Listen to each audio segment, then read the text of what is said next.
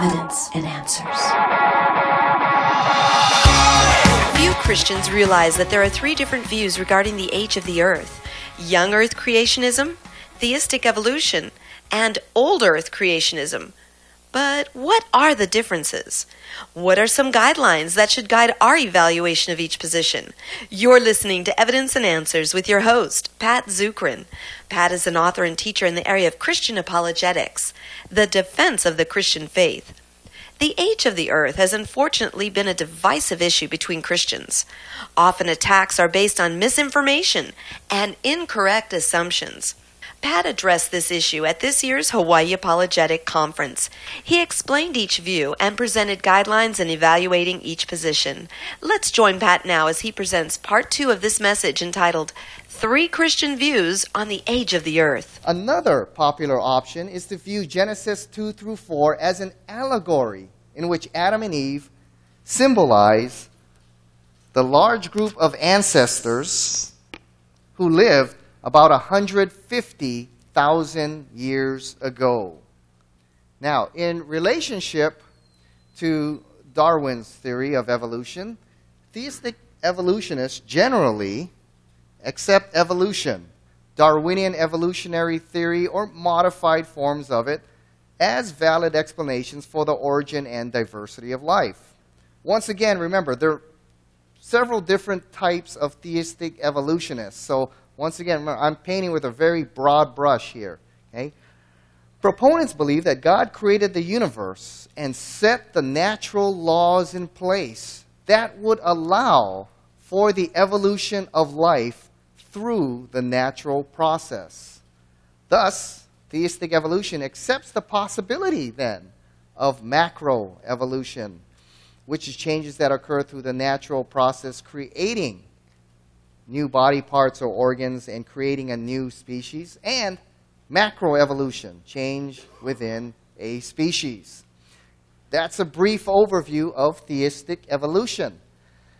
I would say that most of the students that go to a public university, if they have a professor who's a theist, the majority of them would be theistic evolutionists. Okay? Now, there's some strengths to this position. Evolution is widely accepted in the scientific world, so there will be few conflicts with the scientific community. It has few problems with the scientific evidence of an old earth and old universe.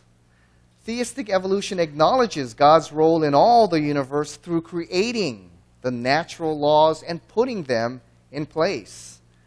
And finally, we indeed must be cautious not to read the text too much through modern scientific lenses, but also account for the fact that it was indeed written in the culture addressing their belief and worldview as well.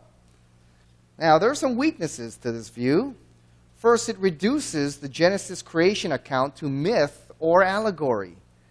And the Genesis account does not appear to be allegorical, poetic, or mythical type of literature. It appears to be historical. And Jesus and the apostles in their teachings take these accounts literally and historically. They build their case on marriage, built on Adam and Eve. Another good example is Romans chapter 5. And Paul is talking about redemption, how sin entered through one man, Adam, and we are redeemed through one man, the second Adam, Jesus Christ. Second, the Darwinian evolutionary system seems to go against God's nature. God taught, blessed are the meek. He taught about sacrificial love, sacrificing for the weak and the helpless of society. In contrast, the Darwinian system seems to be more of a cruel system which promotes survival of the fittest and elimination of the weaker. It looks more like a fallen system rather than a system that God would ordain to reflect His nature. And third, it is often scientifically indistinguishable from naturalism and deism. There are some conferences that I have been to where you have the intelligent design and creation camp, and in there are the theistic evolutionists. And then you have the philosophical naturalist or the atheist, and you'll also find the theistic evolutionists on that side debating against the creationists. So sometimes it's hard to tell. Now, the third view is old earth creationism or progressive creationism. Now, I'm going to have to apologize. I'm going to spend a little more extra time on this one because it's one of the most misunderstood views. So I apologize. I'm going to spend a little bit of time trying to clarify this one as much as I can in the time that I'm allotted. Now, old earth or progressive creationism teaches that God supernaturally created the universe and life upon the earth, but over a long period of time. Old earth creationism takes a literal view of Genesis 1 through 3. Old earth creationism teaches God miraculously created the universe out of nothing, ex nihilo, created life from non-life, and progressively intervened in history to supernaturally create new species of life. After God created the heavens and the earth, he then created life over 6 successive days, which in the original Hebrew may be literally interpreted as 6 distinct periods of time. God miraculously created Adam and Eve. They're literal historical figures, humanity's historical parents, who were new and distinct creatures from which humanity's sin originated. Earth's geological features formed over long ages through both gradual and catastrophic processes, including the flood. And one thing important to note here, that the age of the earth has no bearing on the creation of life, and ancient earth does not equate with Darwinian evolution. Darwinian evolution, change through unguided naturalistic process, is considered unbiblical, biologically untenable, and not supported by the fossil record, as you heard Fuz Rana present here. Now, there are several schools of old earth creationism. You have those that hold to the gap theory, those that hold to the day-age theory, those that hold to the intermittent day-age theory, and the framework hypothesis. So there's several different schools in old earth creationism. Though I don't have time to go into how these 4 differ, so I'm generally going to try and give you a biblical basis that indeed the Genesis account does allow for a longer period of time. Genesis 1 begins, "Within the beginning God created the heavens and the earth." The Hebrew word that's used there is the word bara. It means out of nothing. This is where the universe began. God creates the universe out of nothing. Now, in verse 2, you have a very interesting phrase there. It says that the earth was without form and void, and darkness was over the surface of the deep. Hebrew is a rhyme there, tohu vabohu. There are some places in the Old Testament, Jeremiah chapter 4 and 19, and some others, where when this phrase is used, it's connected with judgment. So some Old Testament scholars believe that perhaps there's a gap in here, that perhaps this is where Satan and the angels fell, and we come to an earth that's been judged by God. But those are those who hold to the gap theory. But how long the earth was in this state, without life, we don't know. However, the point is, day 1 begins in verse 3. When verse 3 begins, the earth and the universe are already there. They're just without life, but they're already there. Okay? So day 1 doesn't begin the universe. The universe is already there. Day 1 begins life on the earth. Now, how long the earth was in that position, well, the text doesn't really say. But from verse 3 on, a different verb is used. It's the Hebrew word asa, and it's translated into English, let there be. Or some, it may be, let them come forward. So it doesn't mean a creation out of nothing. It means to come forth, or made from the elements that are already there. Now, the word day in Hebrew, the Hebrew word yom, are used in different ways. It can refer to a 24-hour time period, the daylight hours, or a segment of time.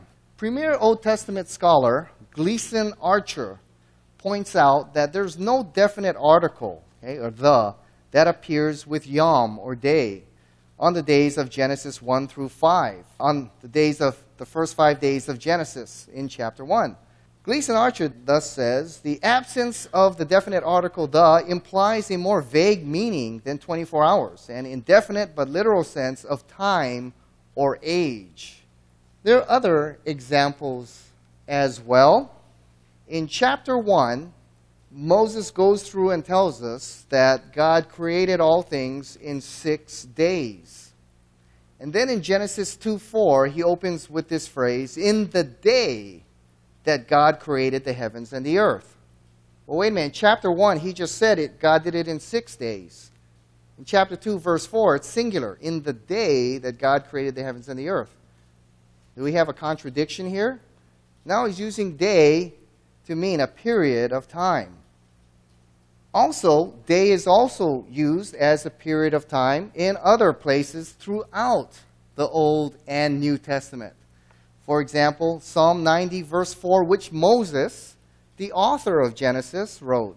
He says, 1,000 years in your sight are like a day that has just gone by. Hosea chapter 6, verse 2 says, he will revive us after 2 days. He will raise us up on the 3rd day. This refers to Israel's ultimate restoration, which occurred hundreds or a couple thousand years still in the future. And finally, the 6th day appears to, the events there could appear to take longer than 1 day. In chapter 2, it reveals that God created the animals. Then God created man. Then he created the Garden of Eden. And then he created Adam. And then placed Adam in the garden. And then Adam tended the garden. And then Adam studied all the animals well enough to name them. Then Adam felt lonely. Then Adam fell asleep. And God created a woman and brought the two together. All this activity, to say it happened in a 12-hour period, it's possible, but it could also imply that a longer period of time has occurred. And Adam, when he sees Eve, his expression is the Hebrew word hapa'am, translated, for those of you with the English Standard Version, at last, or at long last, suggesting a period of time has passed. Would Adam, the perfect man, with an unbroken, unblemished, perfect relationship with God, feel lonely so quickly in just half a day or less, that when he sees Eve, after tending the garden, naming the animals, working the garden, seeing Eve go, wow, at last, would he get lonely that fast? That's a challenge. That's a challenge for those who hold to the young earth. And finally, we have the 7th day of Genesis. It does not follow with the phrase, there was evening and there was morning. It doesn't have that phrase in there, which may suggest this is a unique day, perhaps a non-ending day. Hebrews chapter 4, verses 1 through 11, it appears that we are still in that 7th day.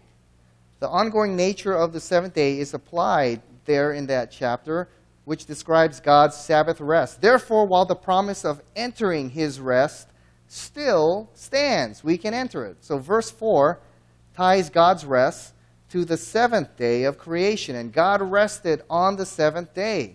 While verse 6 states, since therefore it remains for some to enter into it. If God's 7th day were limited to 24 hours, it would not be possible for believers to enter into his rest now. So it appears, you could build a case that we are still in the 7th day. And finally, in several passages of the Bible, God's eternal nature is compared to the age of the earth, which can imply long periods of time. Psalm 90, verse 2. Before the mountains were brought forth, or ever you had formed the earth and the world, from everlasting to everlasting, you are God. Psalm 93, verse 2 through 3. Yes, the world is established, it shall never be moved. Your throne is established from of old. You are from everlasting. Next, when it comes to Darwin's theory of evolutionists, old earth creationists believe that Darwinian evolution is unbiblical, biologically untenable, and not supported by the fossil record. Old earth creationists adamantly reject the Darwinian concept of common descent, as you heard Fuz Rana present here. The hypothesis that all plant, animal, and human life ultimately evolved from a primitive single-celled organism through unguided mutations and naturalistic processes. Now, there's several strengths to this view. First, it takes the Genesis account literally. There are good biblical arguments that would allow for an extended period of time and an old creation. Second, there's little problem with the scientific data of an old universe and old Earth. It recognizes things such as the Big Bang as the beginning of the universe.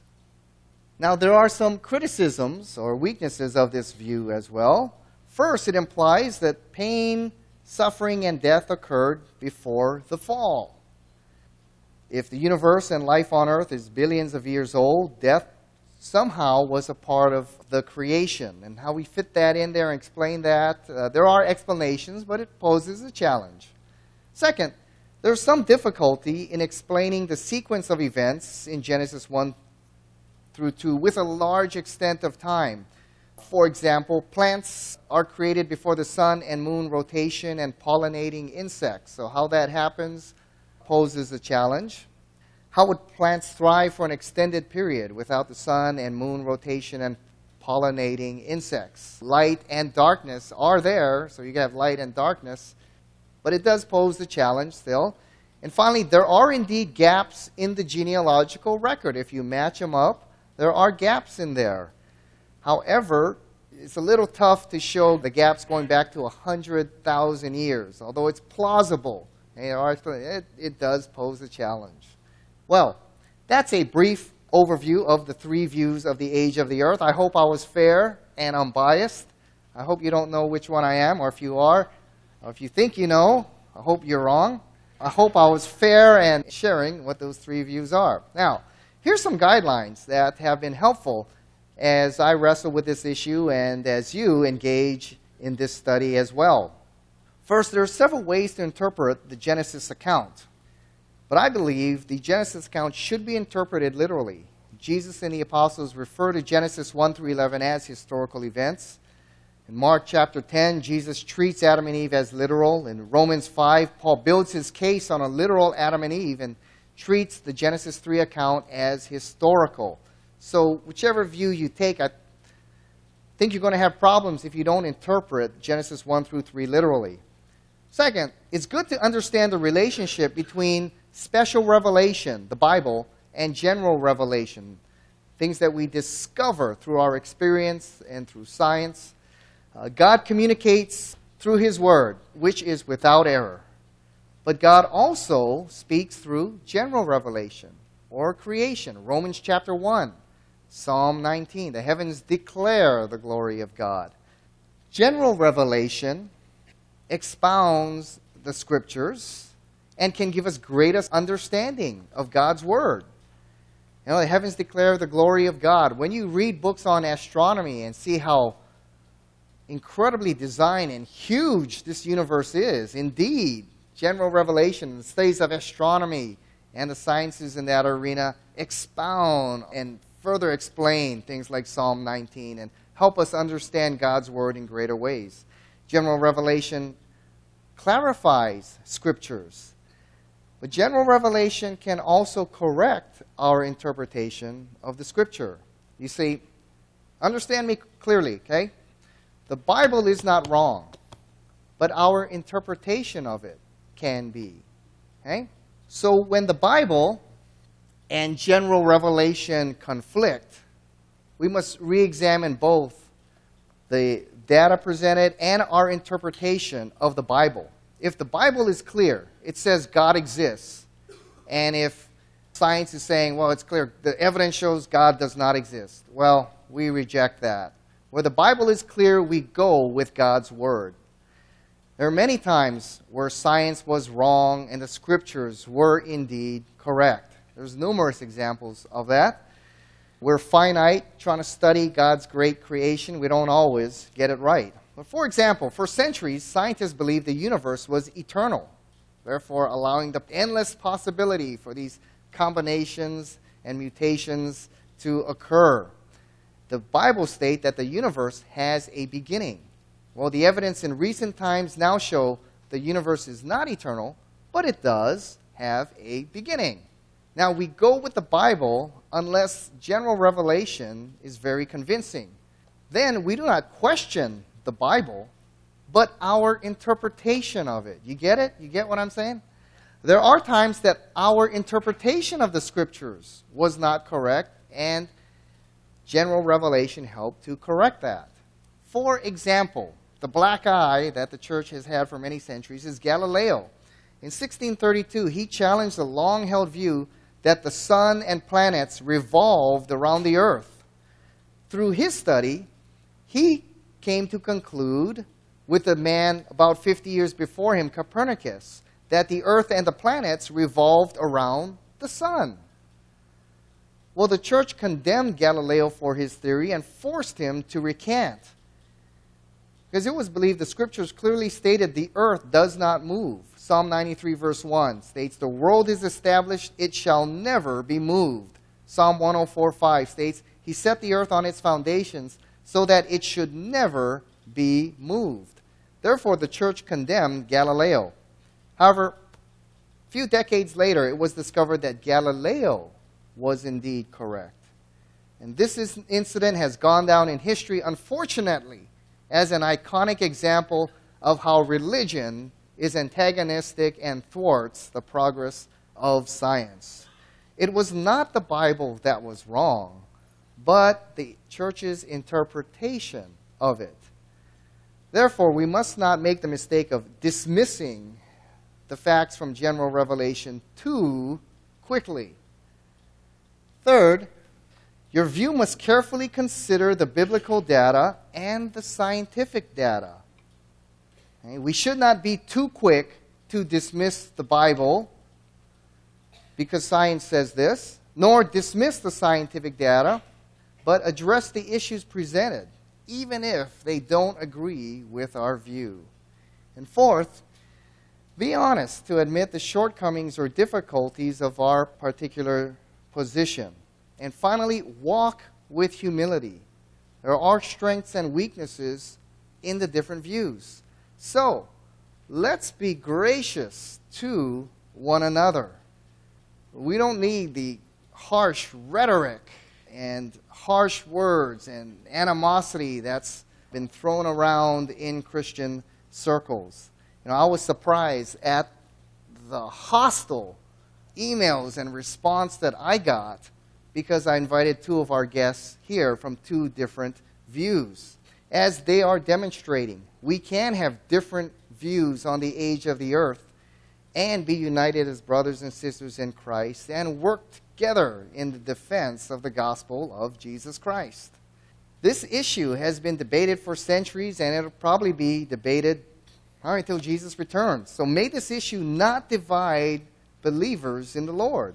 There are strengths but also weaknesses with each view that I hope you've come to understand. There's a saying here that we were taught in grad school, which is one I try to go by as much as I can. On essentials, unity. On non-essentials, liberty. And in all things, charity. Let us walk with humility and be gracious to one another, remembering we serve the same Lord, we defend the same Word of God, and we cannot make our Christian brothers enemies. It is really the philosophy of atheism that we stand against together, and we seek to dethrone from its power, and together we must work hand in hand to bring the defense of the gospel and compelling arguments for the existence of God into the public arena. Hope this gave you a better understanding of the three views. God bless you. Thank you very much.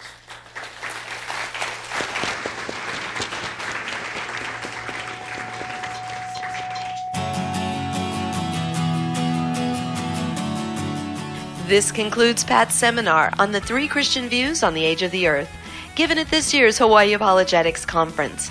Our theme this year was Christianity and Science, Enemies or Allies, and featured speakers included Dr. Fazal Rana and Dr. Paul Nelson. If you would like to hear all of the seminars from this year's conference, log on at evidenceandanswers.org and you can listen and purchase all the sessions from Pat and his guests. Pat is the director of the Pacific Apologetics Center, a subsidiary ministry of the Bible Institute of Hawaii. Pat's ministry relies on the generous donations from you, our listeners. If you've been blessed by Pat's teaching, please support him in prayer and with a financial gift by logging on at evidenceandanswers.org. This radio broadcast is brought to you by one of our key sponsors, Highland Capital Management, providing investors with alternative investment solutions for more than 20 years. To learn more, please visit their website at www.hcmlp.com. Join us again next week as Pat and his friends continue to provide reasons for faith and hope in Christ, right here on Evidence and Answers.